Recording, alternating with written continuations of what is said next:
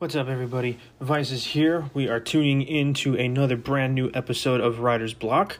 Updates beforehand. Thank you for everyone who listened to my episode with Cole. I had a lot of fun chit-chatting with him and just hardcore nerding out about comic books and Marvel and learning about the state of the comic book scene in general and, the whole process of creating a comic book and everything. It was a great time.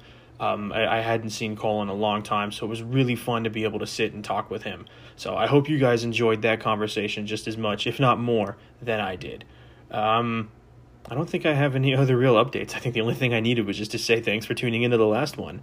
Now today, I have my new guest today is a comedian. She was the one who was supposed to be on like a week or two ago, but the universe was kind of a dick and we weren't able to make it happen. So we got it rescheduled for today. Her name is Miss Keely Wolf. She is a stand-up comedian out of the Phoenix, Glendale area. She is incredibly funny for someone so young. I highly recommend you check out her stuff. She's got videos of her sets and whatnot on YouTube.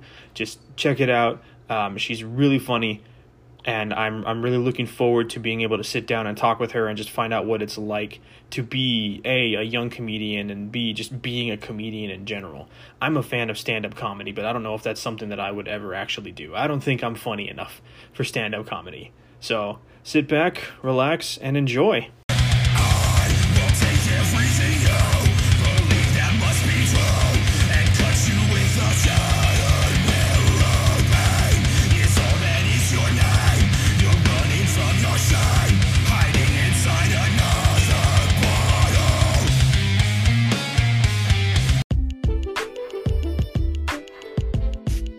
All right, what's up, everybody? Vice is here again for another episode of Writer's Block. Today, I am joined with the insanely funny Miss Keely Wolf. We'd like to say hi to everybody, Keely.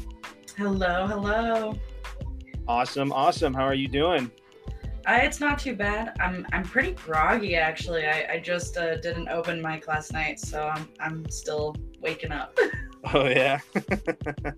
Awesome. Well, that is what I want to talk about today. Just all the general stuff with you becoming, leading into comedy and everything. So let's dive into these questions here. Let's do it. So, what inspired you to get into comedy? You're so young. Like, what turned you in that direction? I don't think it was I had been wanting to do and be on a stage for about 6 months before I actually ever did it. I think the only shows that I can really stay focused on are actually comedy shows. Like, there has to be some comedic relief, even if it's like an action or horror movie. If there is no comedic relief in it, I can't stay focused in it. Brain turns off. I get that. The humor always helps kind of push things along. If there isn't even an occasional chuckle, everything just feels so boring. Yeah, I'm very much into the newest. Like, I like that they still try, even though like it's a hardcore action movie like Deadpool and stuff. They have like people smashing into like roadblock signs and just splattering everywhere. But there's the little where Ryan's just absolutely blurting the craziest shit, or it's just something like super minuscule. Like, I think I forgot to leave the oven, like I forgot to turn the oven off, and then he shoots like 3 more people. I'm like, that's me now. Yeah, I love the way that he does, and I think that's more of just like the way that Ryan Reynolds is in general. He has like incredible comedic delivery. Mm-hmm. And he's so funny. Especially, I think he shines a lot really in Deadpool, and I think that's a solid example of a good mix of like really brutal action, but still just so entertaining at the same time. Yeah, I know that it's a trauma response for a lot of people. Like, I know a lot of people are like, oh, I went into comedy because I went through all these things, and I'm like, I know I haven't lived enough, but I feel like there's certain instances that have connected. I'm a very sexual comedian. There's not a point on stage that I won't make sex joke that people are shocked by. And it's like, but it's funny, guys. Like, I think everything's so appalling, or like, oh, that's bedroom talk, and it's very hidden. but I want to like break us so much for just like the next generations. Like you're not gonna have an old people laughing at that, but people my age. Yeah, no, I think that it's older, like the older generation, I feel like is really taken aback by stuff like that because they're so kind of like, you know, prudish and reserved. But younger generations like mine and then yours, we're really all about like that. Like there isn't really a whole lot of boundaries or anything, anymore with it because of, with the advent of the internet and everybody, oversharing on social media, there's no such thing really as privacy anymore. Exactly. So, everybody just kind of leans into it, and a lot of people share things they probably shouldn't. But I think the way that you do it from the stuff that I've seen of your comedy and everything, I think is absolutely hilarious. I'm not, reserved or prudish about it at all. And I think it's funny as hell. I have like a lot of, it's so funny because I'll have certain people, partner's family and my family, they're like, oh my God, you're so funny. And then like my mom has seen a couple of my sets that her friends accidentally shared with her. And she was like, oh, that's my daughter. Oh my God. So I have like the both standpoints. Like some people are like, oh my God, you're so hilarious. And then I have a lot of people like, how could you say that? Is your mom more on that reserved side of it, or is she like really entertained by just how like raw and open you are when you're doing your comedy? Her stance is very much, she likes dry bar. She has her clean humor. I think she likes innuendos more than just blatant. Okay. So she can be a little prude, but like she's freakier.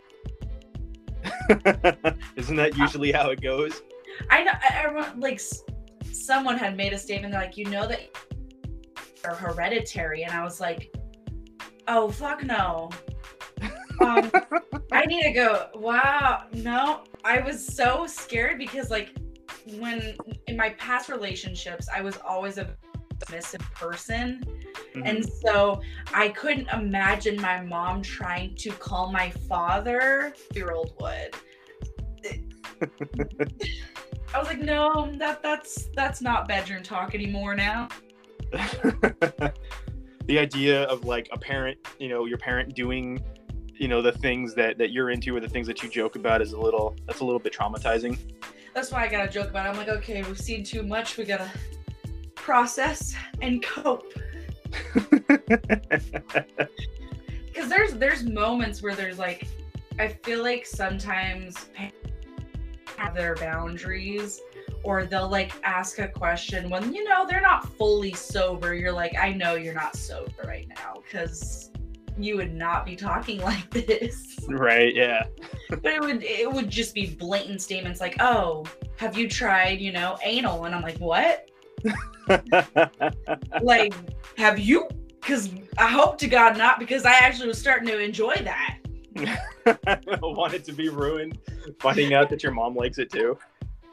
No, there's some people that like have like sexual trauma, and I'm like, sometimes when I'm like doing stuff, I'm like, everybody has walked in on their parents. I don't know a single soul that has been saved from their dad's mooning ass. Yeah, that's fair. From what I understand, that is a pretty common thing. I think I'm one of the few that doesn't, but I don't have a father. You lucky son of a bitch. Yeah. Right. How to use locks and a door. Oh, I've heard things. I've never seen anything directly, but I've heard shit, and that's still probably not as traumatizing as seeing it, but hearing it is still pretty bad. No, because that shit can haunt you. Like, you'll just be sitting there in your unconscious mind, and all you hear is noises, and you're like, oh hell no.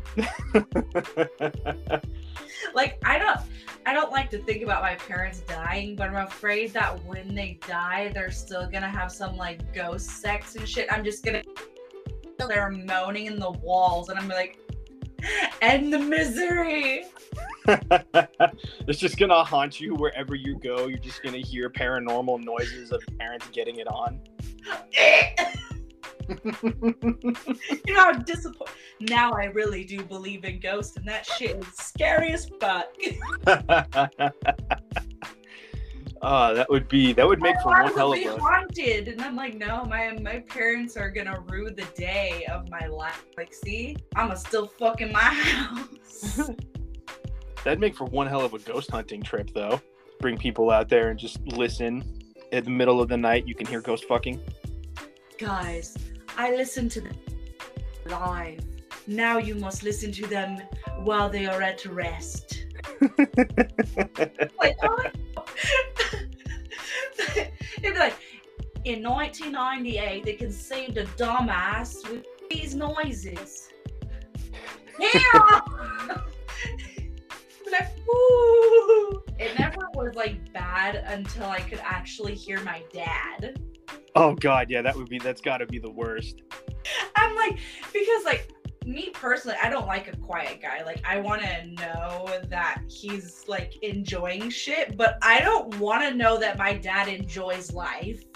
Not to that extent, no. I'm like, no, there's, and my mom has had to like hide her text and everything else, and I'm like, how old are you? Like, I mean, I feel like my mom could on some of these websites.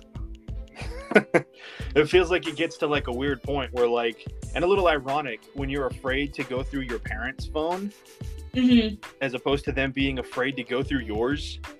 Yeah, like the tables turn and it's awkward. It's weird when you start like becoming an adult and you feel more like the adult compared to your parents, because your parents still see you as their therapist. And so they'll bring up like, oh, you weren't that bad, like you weren't hurt that bad, but my life into that because I'm a narcissist. I get, okay, let's actually go into questions instead of building. It's just weird trauma and paranormal sex. Okay. So what is it that drives you to pursue comedy? Like, I've seen, you know, everything that you post. It seems like you're doing really well just on the comedy circuit here in Arizona. What is your driving force behind it? Honestly, like, if I want to be really cocky about it, I see myself as a famous person, and I'm going to put in the same work that they already are doing, because at that point then I'll already be where they are. Yeah, I get that. I admire that way of thinking. If you look at yourself as you're already like the top dog, man. Because if you don't, then you're gonna go under. Like, it's okay to be a little cocky. Like, there are days where I'm like, oh, I'm not funny. Like, there are days and I'm just like, nothing is funny. Everything around me is like dark and gloomy. Like, don't get me wrong, but at the end of the day, sometimes you still have to put out when you don't want to. But it's good to have that, you know, that understanding that, you know, not every day is going to be a good day, but to still push through and still not let the bad days stop you from doing that work and achieving your goals. Because I've been talking to a lot of other comedians, and I don't know if it would apply to everybody else, but like, I feel like our best writing is when we are in the pain and then you produce afterwards. I can agree with that statement. I feel like that works I feel like that statement kind of crosses boundaries between different genres and stuff. Like, I'm a musician, I write lyrics, I'm a singer and whatnot, and I feel like some of the best stuff that I've ever written is always just kind of deep in the pit of insanity when depression is really bad for me. Yeah, because I don't only do comedy. Everyone's like, oh, so you make a joke about everything. I have my dark poems. I've written music. I've choreographed a lot of dances through like hurt. And you showcase it, and sometimes it's the best material that you have because it's so raw. People are looking in a world that's so dark right now. They want something raw and graspable. I think that's something graspable. And I think it's good to be able, you know, to have, you know, some form of an outlet to be able to channel, you know, those feelings, those emotions, because if you keep them bottled up, they just end up playing hell with your mind. So getting them out, you know, in any way possible, be it writing songs, you know, writing jokes, doing the dances. People, you know, I like to journal, you know, just anything to get those negative thoughts out of your mind, you know, in any way possible makes a huge difference in just your overall, you know, quality of the day and everything like that. Like, it's very important to not keep those thoughts bottled up. Yeah. I've had moments where I've gone on stage after like just a down and everything, and sometimes it ends up being the best work that I've done because I'm there, I'm in the moment. And so, if you haven't seen the show Marvelous Miss Maisel, it's a phenomenal show about a female traumas and the tragedy that can happen from becoming a comedian and things you can lose. And there's some you will say something and you're going, you lose a lot in comedy. You gain a lot, but you lose a lot. Mm-hmm. Yeah, I've heard about stuff like that happening. Like, I'm a big fan of stand-up comedy, and I watch a lot of comedians, and I've done deep dives into certain people and stuff. And that's one of the common things, I guess, is just that I've seen is, depending on how you do it, the things that you talk about and whatnot, that you can gain a lot, but you also lose a lot in the process because just everybody's a target, or whatever else the case may be. It seems to be a very volatile profession. It can be. I've made friends while I have been there. Like the people that do welcome you when you first are going to pretty much be there for the whole time. Like, they're going to show you the support that you need. But there are going to be people that sometimes a host will make a statement about you, and then the jealousy arises, like, how come they got this, and how come they made that statement about them but not me? It's a very driven career, it feels. Mm-hmm. But as far as like making like when people making statements and stuff like that, like, in how come this happens for them but not for me, or whatever, is that more of just the people who put in the work, the people who are there often and getting the good responses, they're the ones who start to get preferential treatment? Sometimes I have the eyes on me because I am just starting out, and not every I believe that every set is a great set because I got people to laugh. Mm-hmm. And it's not the case. Like, I've gone to open mics where nobody but you gets laughs, and it's very because you in turn start internalizing, like, oh, am I actually funny, or were people drunk enough for me, or it's you have to have that mentality sometimes, because like you never know how people are going to react when you're first starting out, because there are going to be the people that tell you, I've been doing this for 13 years, and for you, or you have the people that say, I've been doing this for so many years, and they're still doing what I'm doing. Mm-hmm. Yeah. Wrong. Like, I'm sure, like, when I like to say when I do make it, because you have to already manifest that into it. Even if you don't make it, you got to believe that you can. Yeah. That is a mentality that I think that I've had problems with the different things that I do, making music and then doing this podcast and stuff, is the not necessarily having the belief that or it's not really believing that I'm able to make it. Like, I was talking with my friend that I recorded with yesterday. Mm-hmm. And he brought up the idea, and I asked him, advice for, just people, because he makes comic books and stuff. And he said, one of the most important things to remember is that it's never too late.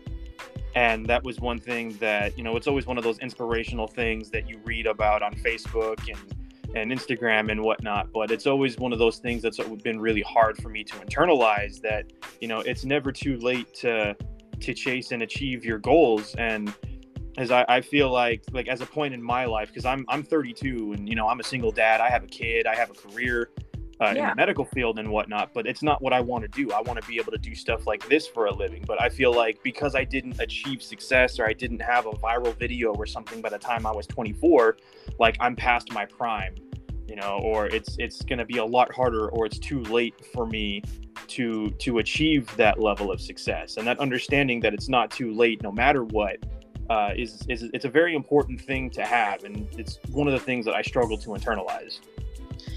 My favorite quote by Robin Williams, I might have made a few people happy, and that's all I need. I think so many people, when they are chasing the Hollywood star and everything else, when they are chasing for that, they forget about the small people that were there. Oh yeah, definitely. A lot of people, they're humble and they're all about it in the beginning, but once they get a taste of that like real success, the people who really mattered, they don't exist anymore because they got the newer, the higher profile crowd or whatever, everyone that's just using them to get something from them.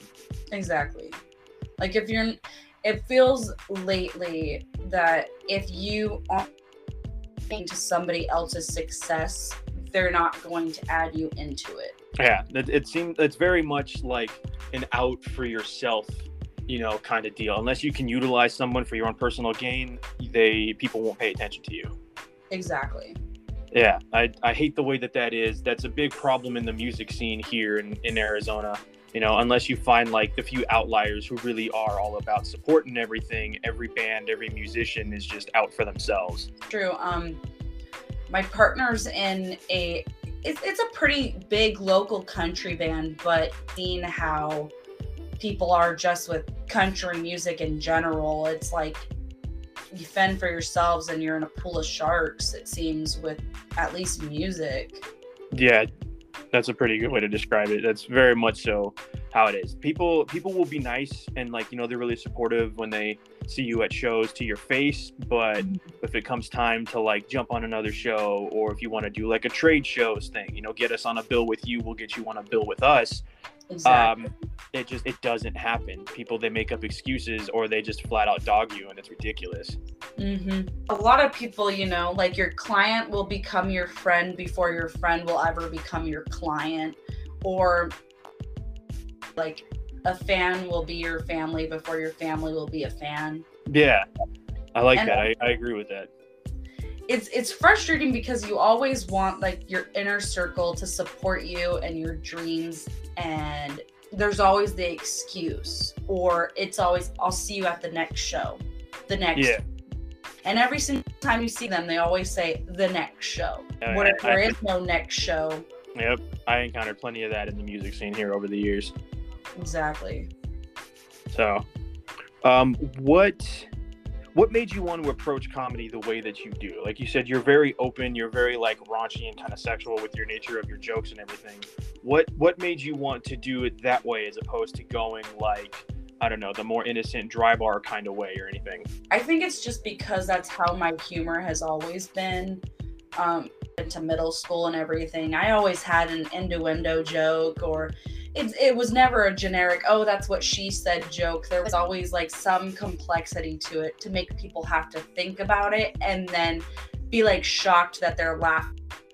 I need the shock factor. I know a lot of people are like, no, you need to be funny without like cussing and being out there, but that'd be hiding who I am. I have to. And if it is uncomfortable for certain people, that doesn't mean it's going to be uncomfortable for everyone. Yeah, that's true. If it's the people who when you being the most genuine you is uncomfortable for certain people, then those are people that you don't need around. Exactly. I get that. I respect that. What is it? Do you have an example of like a really good show where like you stole the show or had a standing ovation or just a really good venue? Probably most of my shows that I have done at Cruisin' 7th, it is a gay bar, and fantastic. I love it. Like the environment, they're more open and inept. Yes, it is called Do Better Comedy. They don't mind inappropriate sexual jokes, but like they don't like rape jokes, they don't like abortion, murder, genocide, and I appreciate that. I'm not very much into that anyways. I like when people get to be raunchy, but I don't want to just, you don't know the history. If you haven't done research on your topic, it looks so much like a slushy effect. It's terrible. You can't follow along.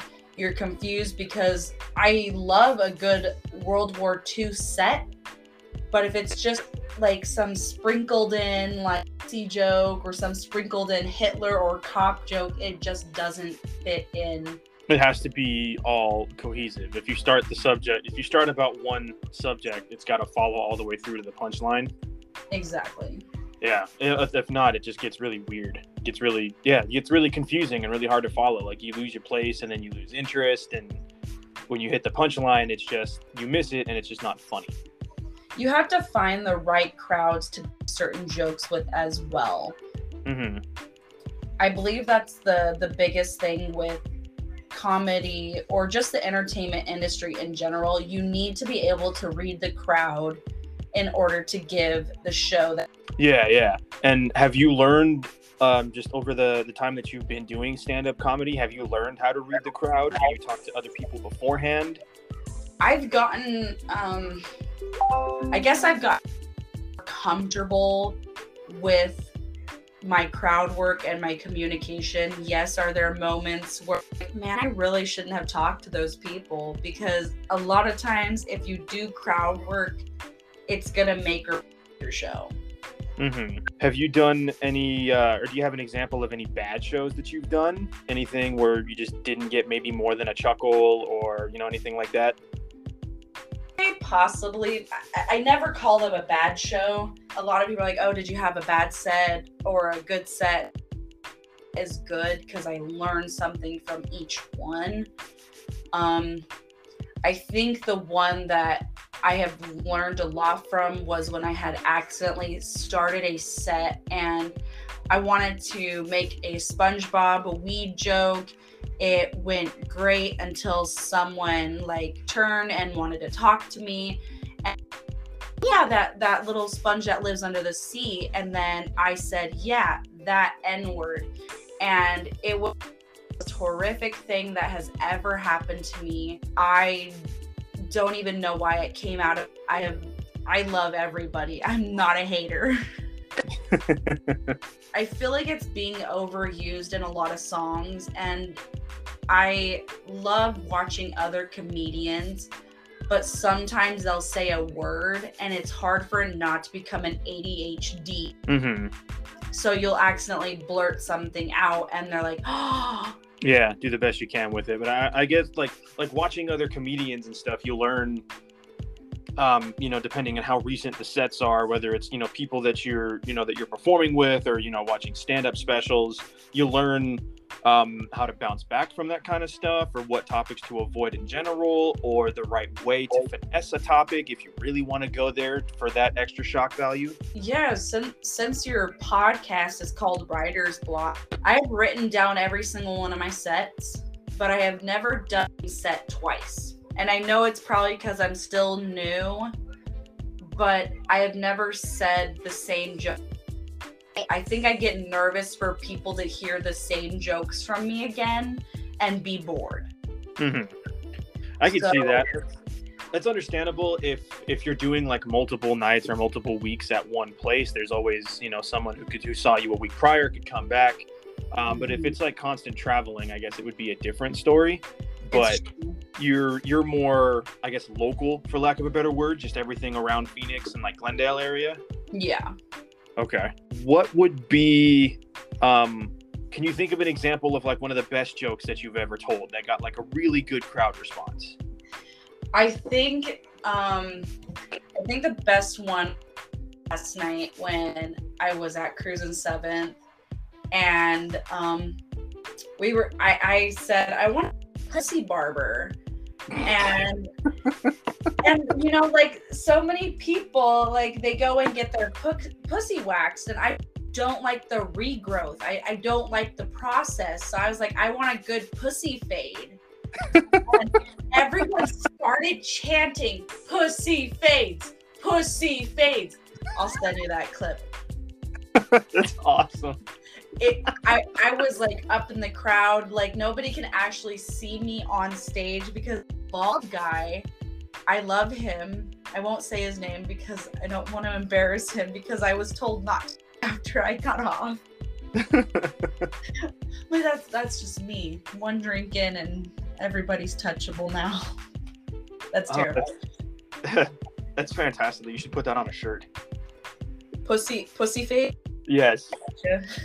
Just make a uniform shirt for just a vag barber. I think that's amazing. I feel like there is some lucrative business in this. I feel like a lot of people would make some money. I don't think anybody wants this. anymore. Nobody wants that. Nobody wants the landing strip anymore. I want something that transitioned thickness. Kind of observe it and like approach it like topiary in a garden. Yeah, exactly. Fun shapes out of it. You're gonna drop trowel and there's just a swan right there ready to go. I need some like what do they call them now when they like put a really nice like cut slice into it, like a straight cut or something like that. Yeah. Like lines. I want some lines on this pussy. Just trim your initials into it so that the way they know. This is my bit. No, for your anniversary, can I please partners? And it's like a temporary tattoo. There you go. Oh God, that's amazing. This is gonna happen in jail, and I'm going to be disappointed in my decision to share this with the world. We no longer hold on to loose pockets. We as ourselves in that pussy locket. It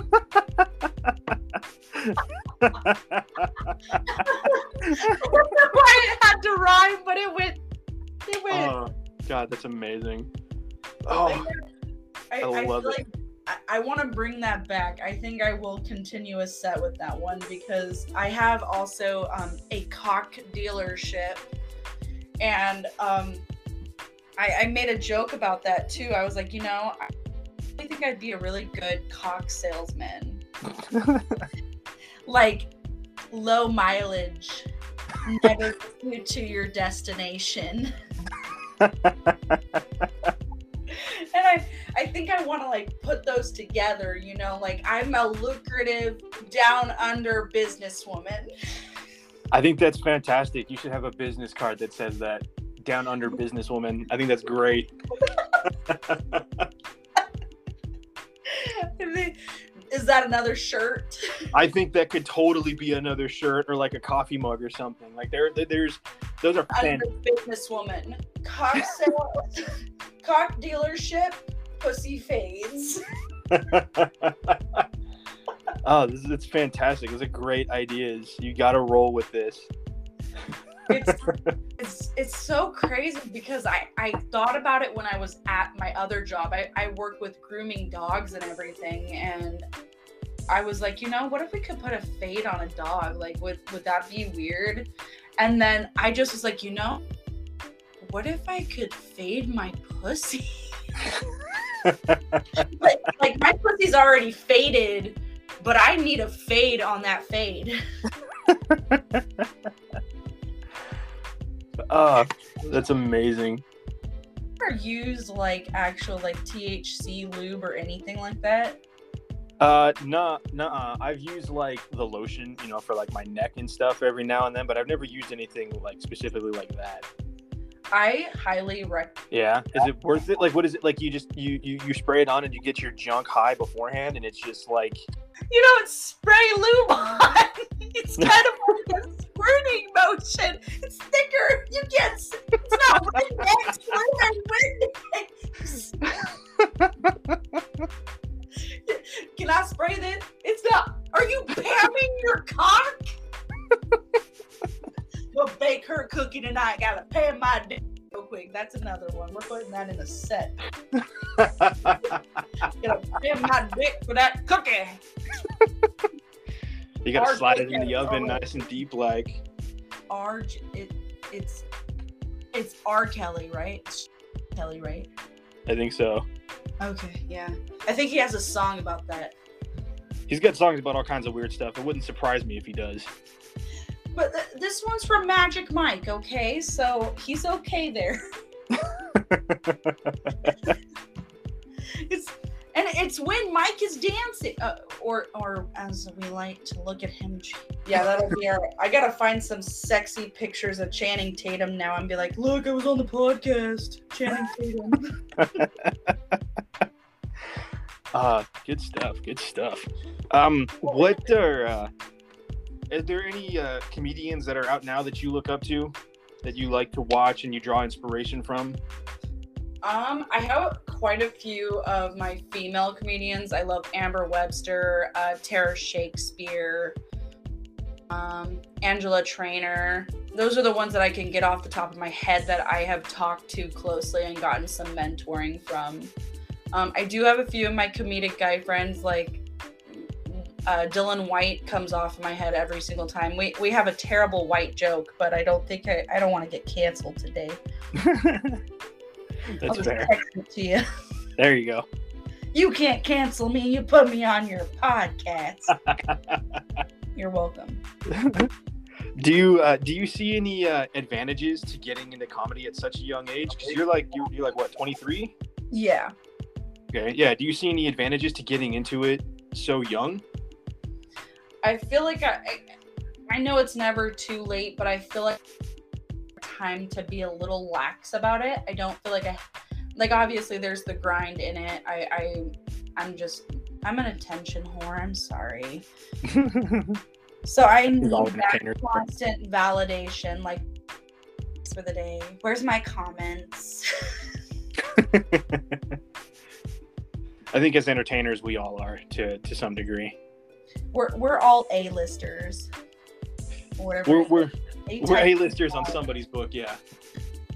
On your book. Am I on the books, boy? Disadvantages to a young comedian? You're not going to be taken seriously. I could see that, yeah. Is that more for just your age, or is there still a weird, I don't want to say stigma, but I can't think of another word, a better word for it. But do you think it's more for your age, or more, I guess, for the stigma around not just being young, but being a female comedian as well? I think it's both. I definitely do see that. I still get my videos like, that wasn't funny, which I'm like, you hit and you miss, Yeah. It was hilarious and you heard the crowd, so I'm gonna post that shit. Right, yeah. Like I never understood would make comments like that and you hear the crowd in the background laughing, and I'm like, well, that's kind of like weird, like, oh, you're the one person that is a party pooper. Right. Like I would not want to. There are certain people that I to comedy shows because I'm like, you would be a buzzkill. Oh yeah, sure. There's plenty of people, but those are the kind of people I feel like they're like jealous, not so much of, I guess, success, but they're jealous because you're out there and you're putting in that work and you're doing the thing that you want to do, and they probably have some aspirations themselves that they are never going to try to achieve. And it's like projecting. They feel bad for not chasing their dreams, so they're going to try to squash you for chasing yours.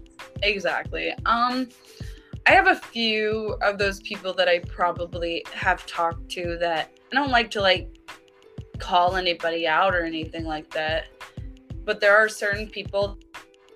A host will make a comment about me, and then the next thing you know, after you're done with your set, it's more than just a heckle. It's more of a jealousy, like, I'm burning a hole through you statement. Like, you had a funny set, so I gotta dig into your whole set because now I have no material kind of situation.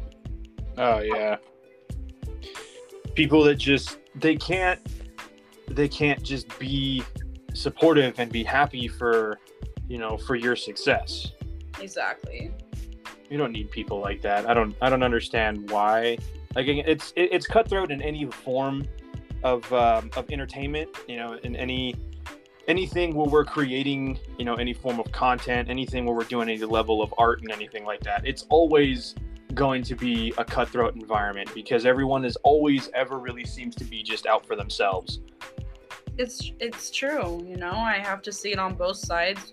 I mean, being with a partner also in the industry, you see it every day on two flip coins, and you'd always be confused because have you ever like bought tickets and then you get comp tickets for these people to show up and then they don't show up? Yeah, I've paid for tickets for people to come to my shows in the past whenever I was performing, and they just don't show up, or they make up an excuse at the last second, or they just ghost you for like a week and a half, and then they come out with like, oh, I'm sorry I didn't go to the show, my dog had cancer for a week or something, and they just make up some ridiculous excuses. It's always frustrating too because You'll either have those people that they don't have the money for your show, but can we hang out later? Yep. Like the show was free, and it's like they want you to themselves. They don't like seeing you succeed. They like, it's almost like they have like some form of like, I don't know, ownership of it, and like they might not flaunt it directly, because if you do make it big, they're those people who are going to be like, I knew you when, and then, you know, those are the people who are going to try to cash in on the fact that they came to one of your shows, you know, 10 years ago, and now you're, you know, fucking headlining arenas or, you know, whatever, and now they're going to try to cash in on that success. I think that's what a lot of people like are getting frustrated started, and I had only been in comedy for about a month before I got my first book show. Oh, really? When did you actually start getting into comedy? Like, when did you start performing? April this year. Oh, wow. Mm-hmm. You're really like fresh onto the scene, and you are just, from what I've seen, you are just crushing it. That's what I do. That is awesome. I respect the hell out of that. You're fucking hustling hard, aren't you? I'm trying to. It's something that is my own, and I can't share it with anyone. I feel like so many of my different things that I've wanted to do, I was trying to share with people. Like I would find a hobby like sewing and crocheting. I would find all these hobbies to try to make people things. And now with comedy, I just get to be me. It's my voice, and I don't have with people that I don't want to share it with. Yeah, I get that. That's more a very much more like a freeing thing to have, to know that you can do this thing and it is all your own, and nobody can take that away from you. Exactly. Awesome. That is so cool. I didn't know that you were I thought you had been at it for like a year or two. I didn't know that it was just like this year you're just like, I'm gonna do this, and then you're performing like every weekend, it seems. I'm trying to. A lot of it is just my open mics. I typically won't tell people when I go to an open mic anymore. Like my first month or two, I was like, come out to my open mic. It's gonna be weird because we're all gonna throw things at a wall and see if they stick. Open mics are the best and the worst, because you see people at their worst and then they're doing their best. Yeah, it's I can see how, you know, in the very beginning, it's you know, saying, you know, come to my open mic. That's like, you know, in my area where you tell people, come to this battle of the band show that we have to play, and then, you know, it sounds cool in the very beginning when you're first getting started on it, but then after a bit, it's not something you want to bring up too much anymore, because if you started to do, you know, more things, you started getting booked with comedians, or, you know, getting booked with bands who are actually on tour who roll through, and, you know, you don't want to say that you're playing a battle of the bands, you know, show anymore after opening for some level of a big band. And, you know, you don't want to mention doing an open mic after you've had like a 2-day run with like a comedian who's out of state or something. Exactly. In the beginning, it's super fun. I tell everyone, like, if you're first starting out, do everything. Post everything. Be out there. People are going to start seeing you walk through the room. And the greatest thing is every time, right before they say their name, they go, ah! They, like, gasp. And then they say your name in the sweetest, like, granny-o voice. And you're like, yes. I've made it. Where's my if someone's gonna greet, I want them to like have a fresh plate of cookies and just that's what I want. That's got to be how it goes. No other acceptable alternative. Never. I told people this whenever they want to hang out, I'm always saying, if I'm not getting fed, head, or bed, get the fuck out. Like, I gotta be smoked out from everything for me to make the journey. You got your priorities in order. I just feel like, you know, if I'm getting head, they're benefiting. If I'm getting fed, they're benefiting by just having your presence and, you know, exactly. I want people to enjoy me just because I'm alive. That's so, do I contribute to this potluck? Absolutely not. In college, they would be like, "Oh yeah, we're gonna have a potluck," and I'm like, "Yeah." After I go into debt, I'll definitely bring my buffalo cheese, bitch.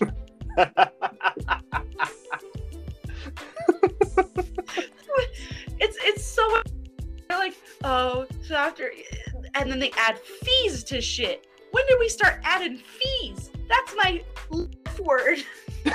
I'm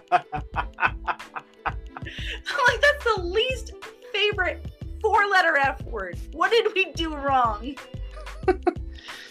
I was man. Fine with the transactions, fine with the stealing, but now we shortened it to, yeah, you got a fee on that? When did we start adding tax 3 and 4? When America became America? How many taxes are there? I used to work at Sam's Club, like, and shout out to them, fuck them. Anyways, we won't go into that. That's another day. I've got a bone to pick with you. But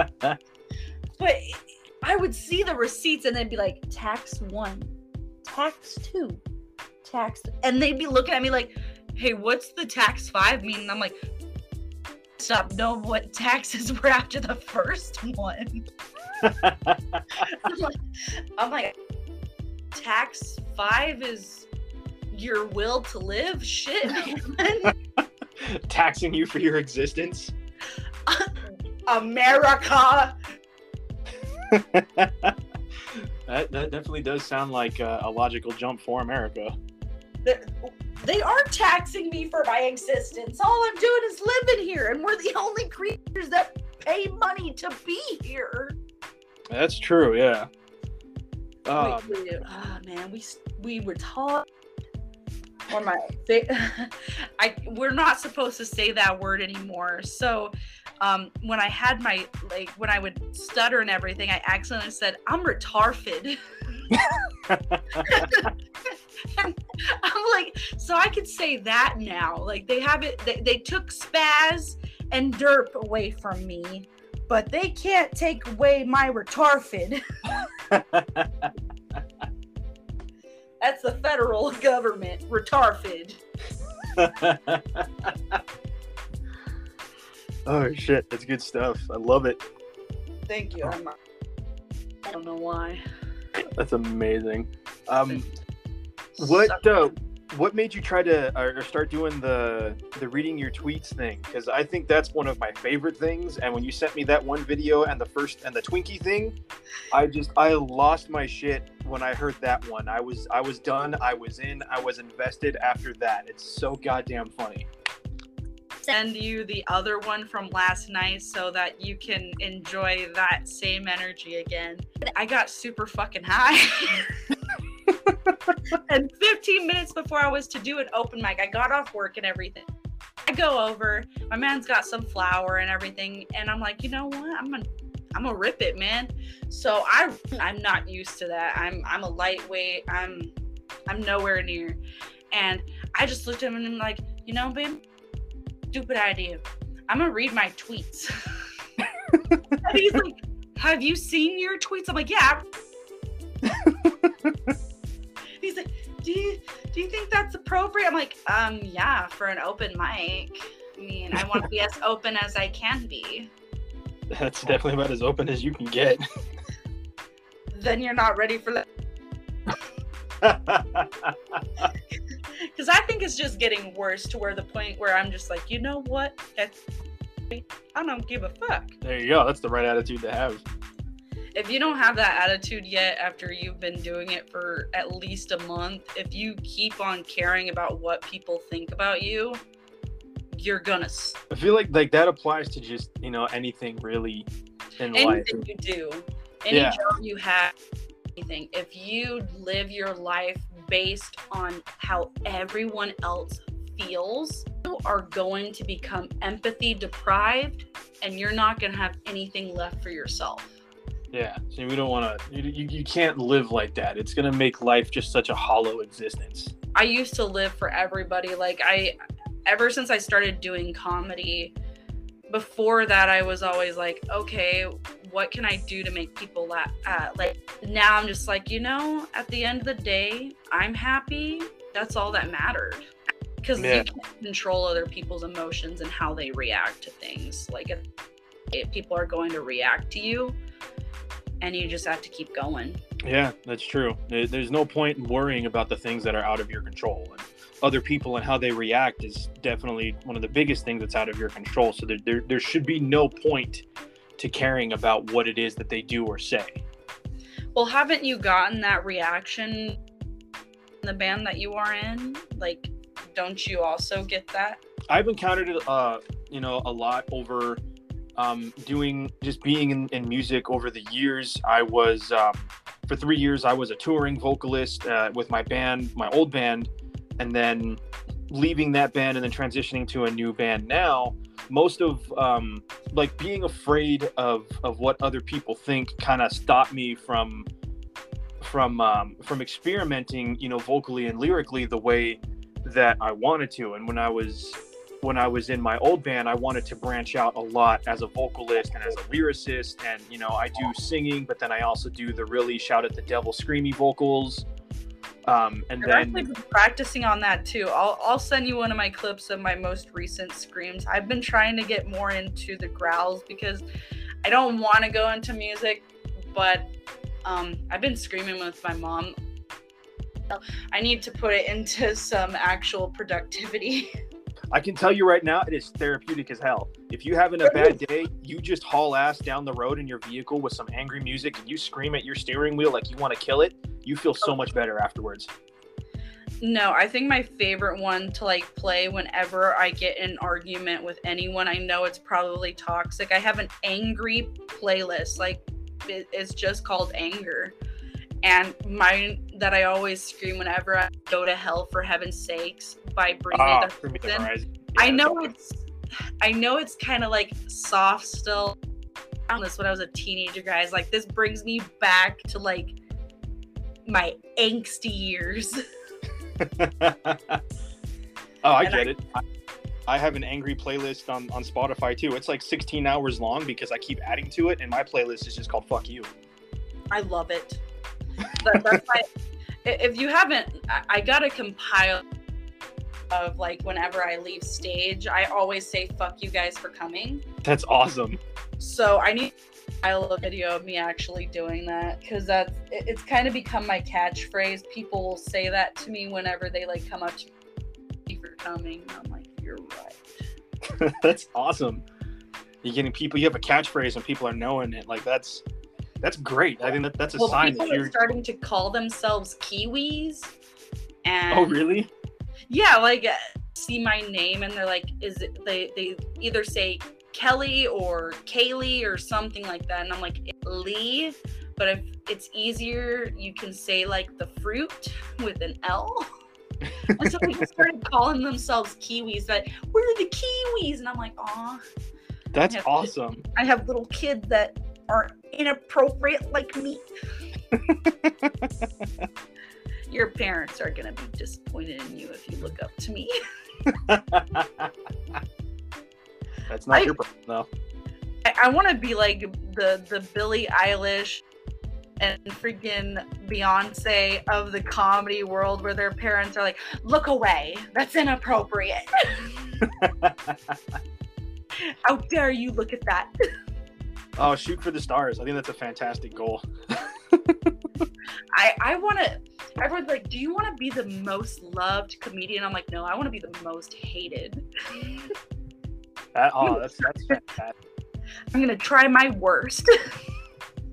Have you seen, he's one of my favorite comedians. His name is Anthony Jeselnik. Is he like a local? No, he's a pretty big guy. He's got a few specials on Netflix. I recommend one called Thoughts and Prayers. And he's a dude. He's made his entire career out of just telling really, really horrible, screwed up jokes. Like trying really hard to go for that shock value and to be hated. Like one of my favorite jokes that he tells is he says that he was walking around San Francisco one day and he saw a baby trapped in a hot car, and he tried to help the baby by throwing a rock through the window, but the window was down, and he ruined that baby's whole weekend. And it's one of my favorite things ever. He's really really dark and edgy and really messed up like that, and it's fantastic. He's hilarious.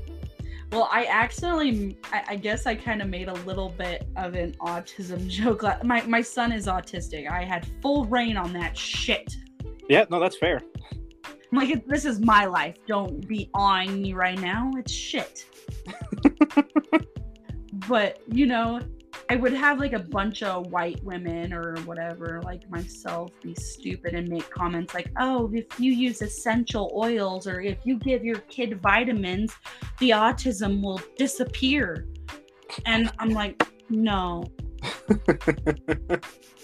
Like, no, he was born this way. Oh, I hate that stupid crap. I hate people putting so much stock into shit like that. People are so disgusting to people with disabilities. Like, that's like I don't mind making jokes. I will make till doomsday. I have disabilities. Half my family is a disability. We're dysfunctional disabilities. I love that. I feel like my grandparents did it the best with their nut ability. And now I have a disability.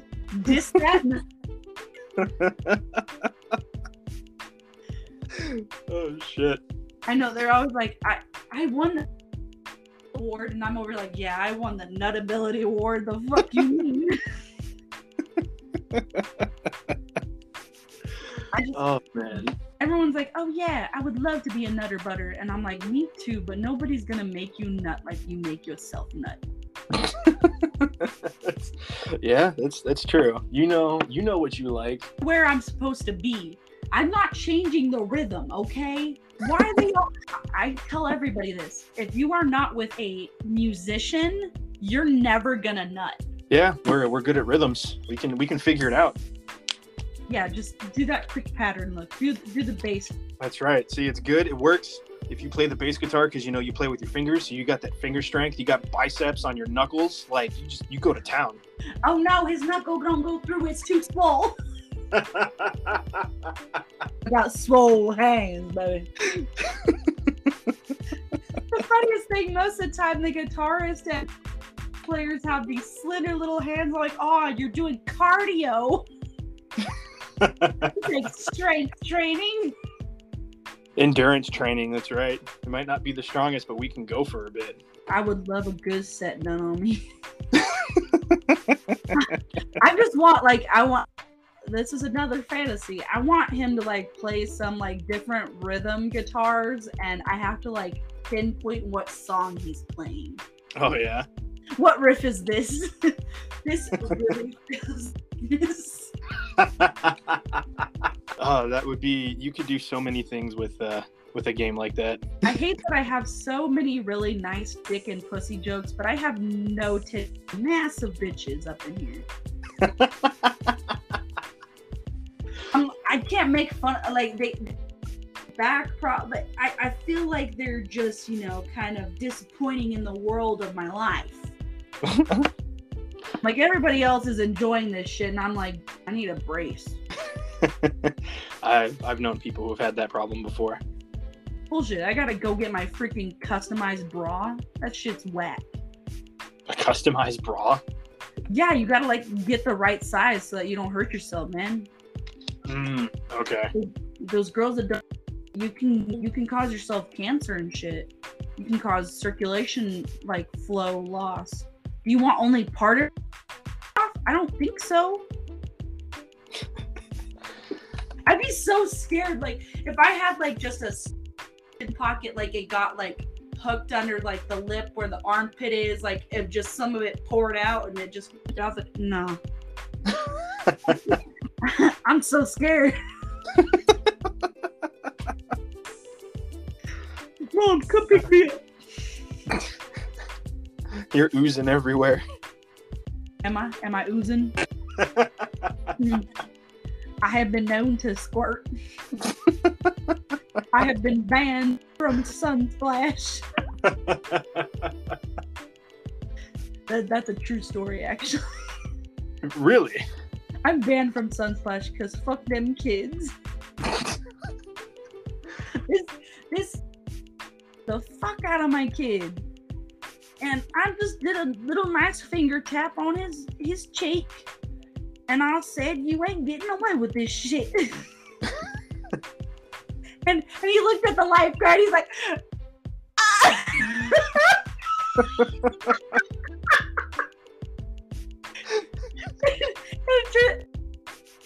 and shit. I'm like, oh fuck me! Oh, dude.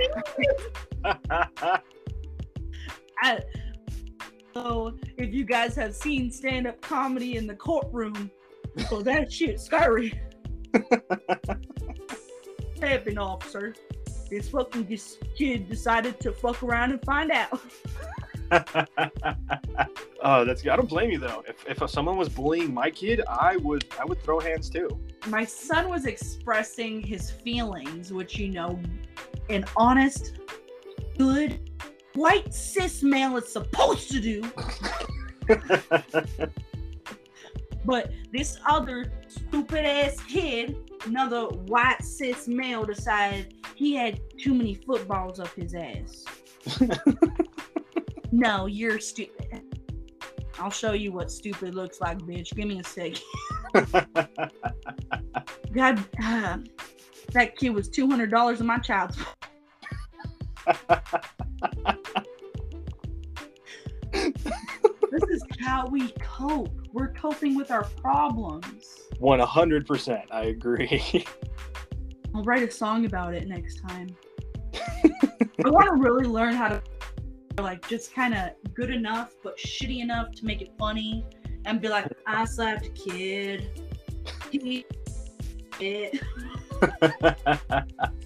Oh, that'd be great. Look, that's gonna be the next chart topper right there. You are lucky that you are not a late term abortion today. Because I can put you straight back in some fluids. The body's at the floor.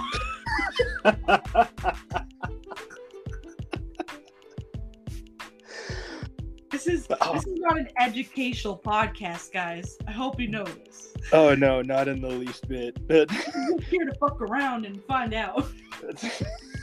We've mostly just fucked around. I think I've asked like 3 questions this entire time. I do that to guys. Guys like start talking to me and they're like, oh fuck, she's hot. And funny. Fuck. Oh shit. It's a lethal combination. Funny, fat. Shit. I'm like a Pillsbury Doughboy. Bust my biscuits. I need Grammy's gravy. Oh god. I'm not into that yet. I feel like there's some more nutability that I gotta learn. That would be my superpower. It was like, oh, I have invisibility. You know what I got, guys? Nutability.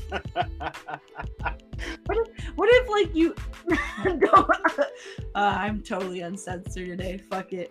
What if like you as a girl and the guys would become blind? Like what if you shoot corrosive acid into their face? This is why you never look directly at it, gentlemen. You gotta wear safety goggles and a lab coat. It looks like a flower, or it looks like a beautiful cookie, and I'm like, that looks like an alien. It got some flaps in there. It's got like this doorbell looking thingy. I'm gonna start dating some more Jehovah's Witnesses so they can actually once.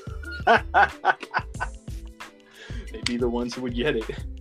Who can it be now?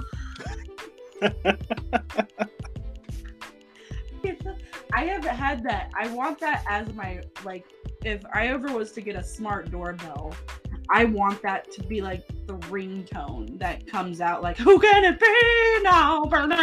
I want the jazz set, everything.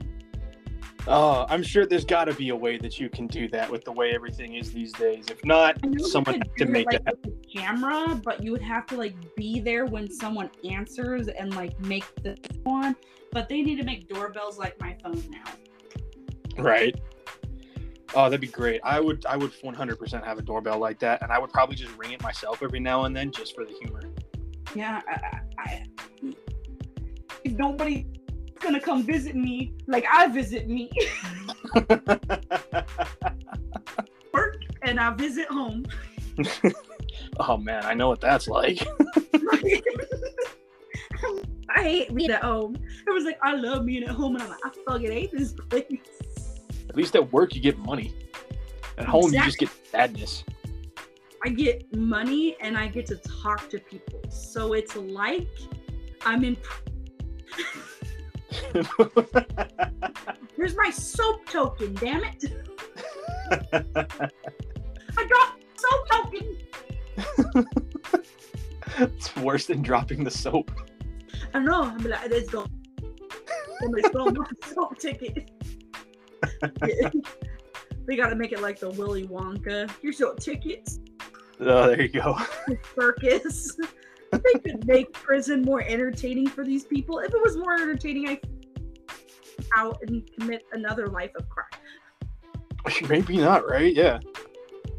But I feel like if it was entertaining, so many reasons to be in jail.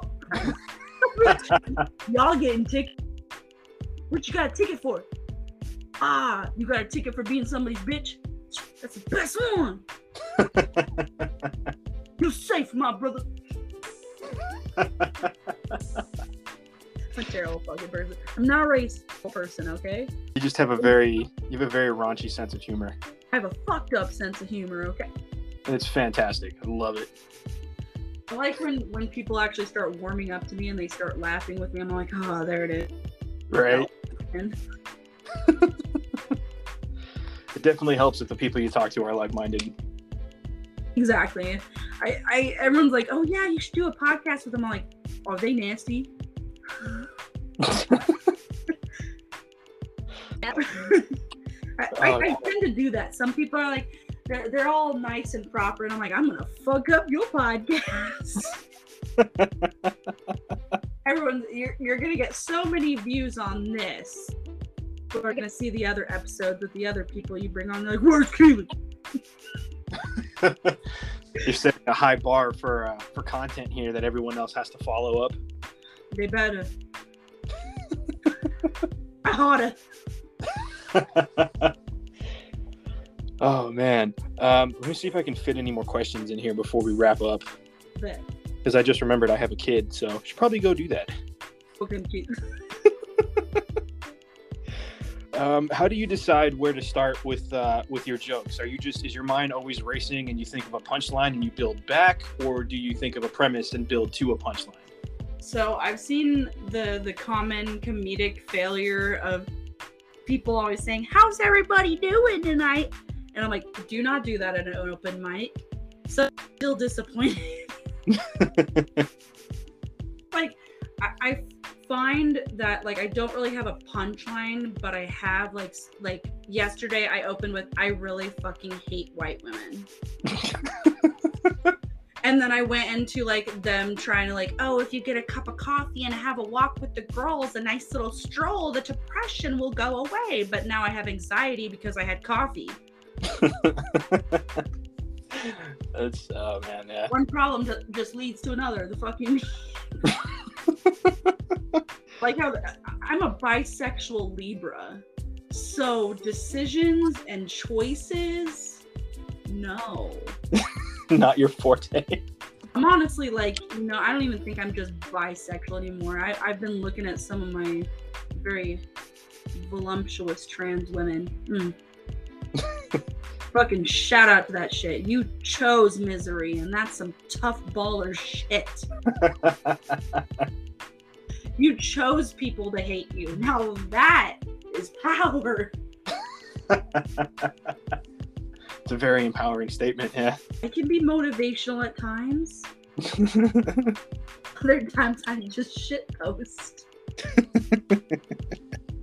I had someone say that. They're like, you're an inspiration. Like, not like they didn't just end it there. They're like, you're an inspiration. Sometimes. I was like, fuck, you sound like my mom. Sometimes you're not a bitch. I love when people use the word always. Like, you were always a jackass. And I'm like, you get it right. Think I'm gonna change up right now. What's your support system like overall? I know you mentioned your partner and your mom and everything, but like, is overall the circle of people in your life really supportive of your choice to do comedy and the choice to do comedy the way that you do? I think I'm pretty much like the black sheep with, like, if I was to have like my family or anything, like none of them look into it or anything. It's more or less to like rat me out to my mom and be like, oh, look at what's your daughter saying and all that other crap. So it always like was a cop out. So never really like expressed to them any of my comedy. I feel like I've always been that way, even younger, when I would make statements at like family parties or something. They would always be like, ew. And it's hard coming from like a Mormon background because yeah. Don't even get me started. That'll be another episode. Oh yeah, that'll definitely be something to talk about down the road. The purity culture. Yeah, you'd be like the black sheep in an entire culture at that point. Yeah, no.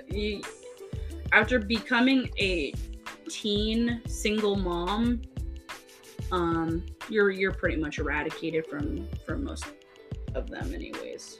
Yeah. So I don't really bother anymore. I kind of just stick.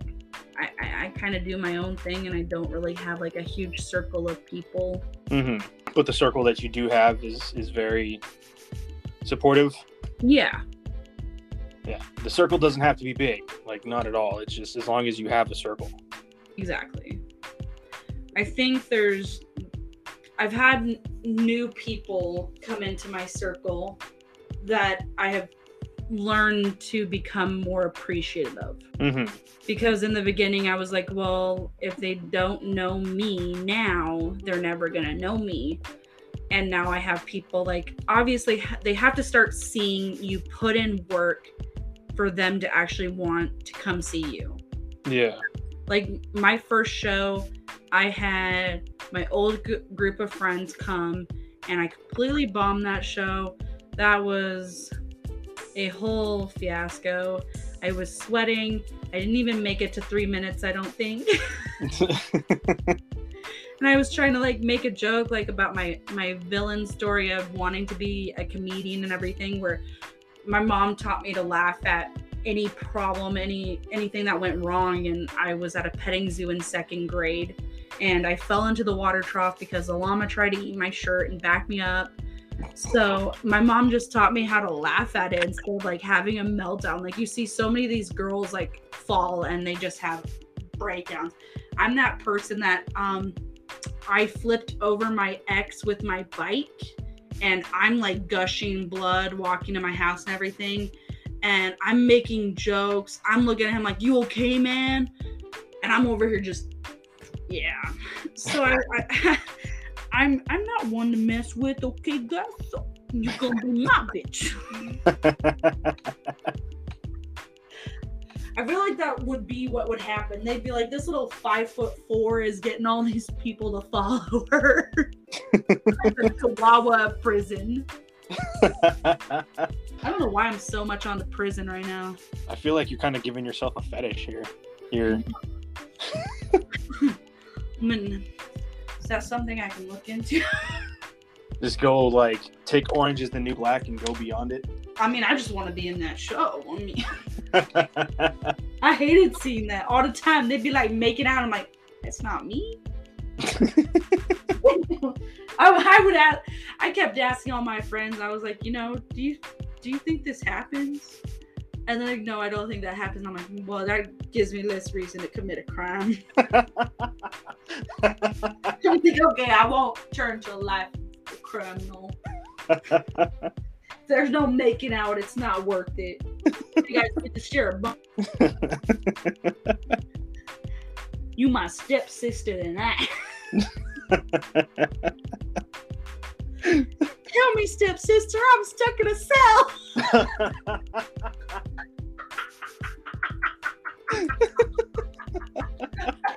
I gotta find an abandoned prison now.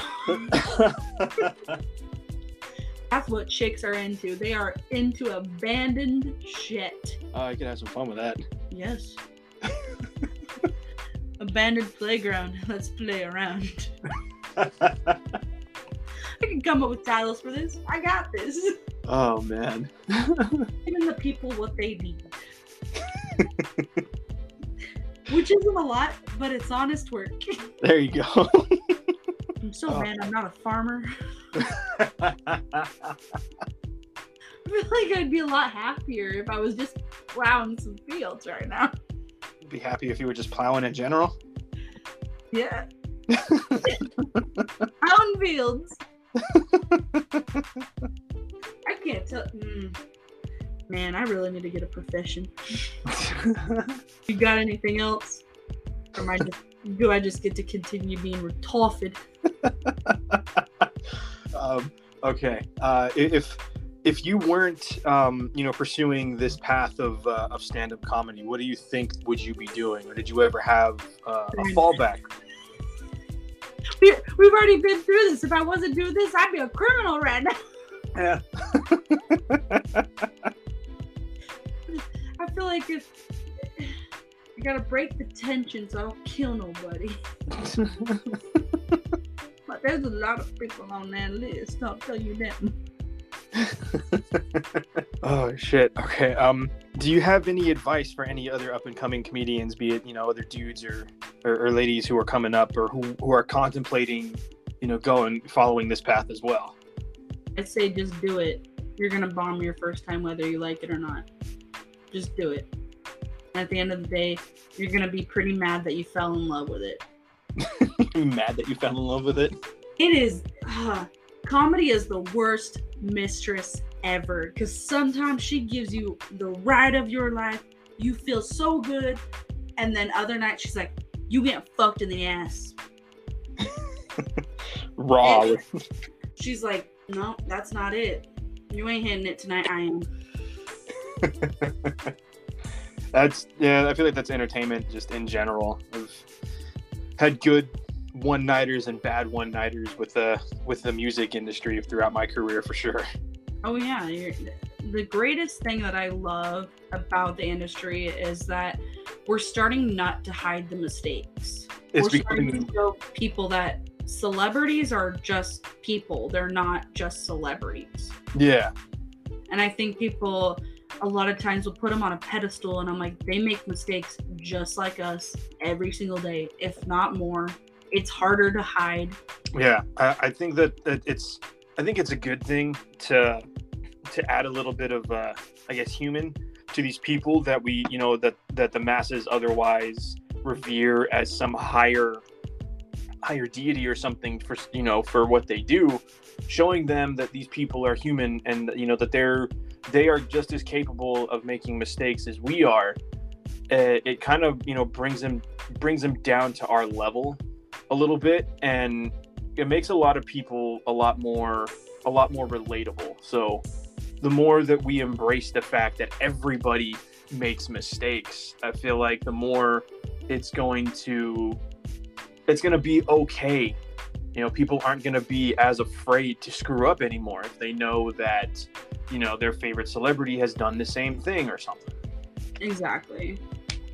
I feel like they're starting to do that a lot with a lot of the newest celebrity movies, like Rocketman, Elvis. They're really showing how it is. Mm-hmm. And it's not all glitz and glamour, and it's not all praise all the time.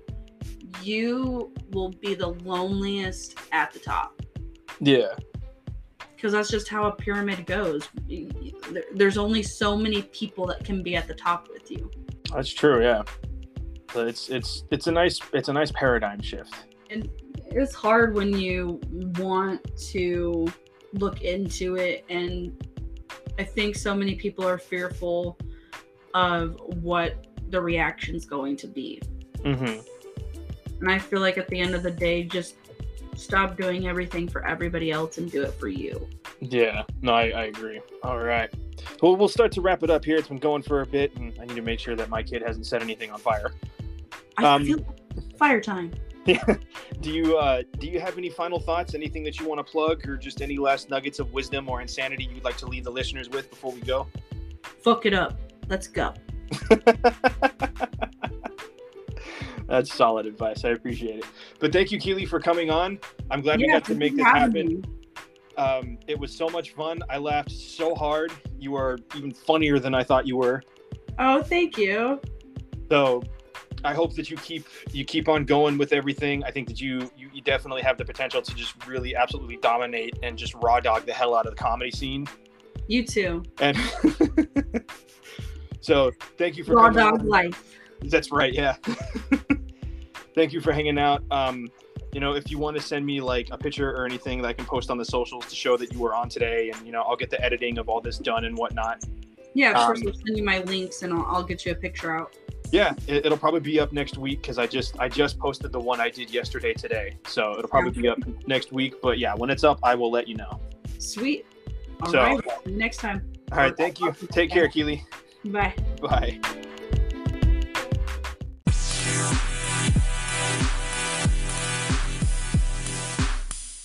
All right, everyone.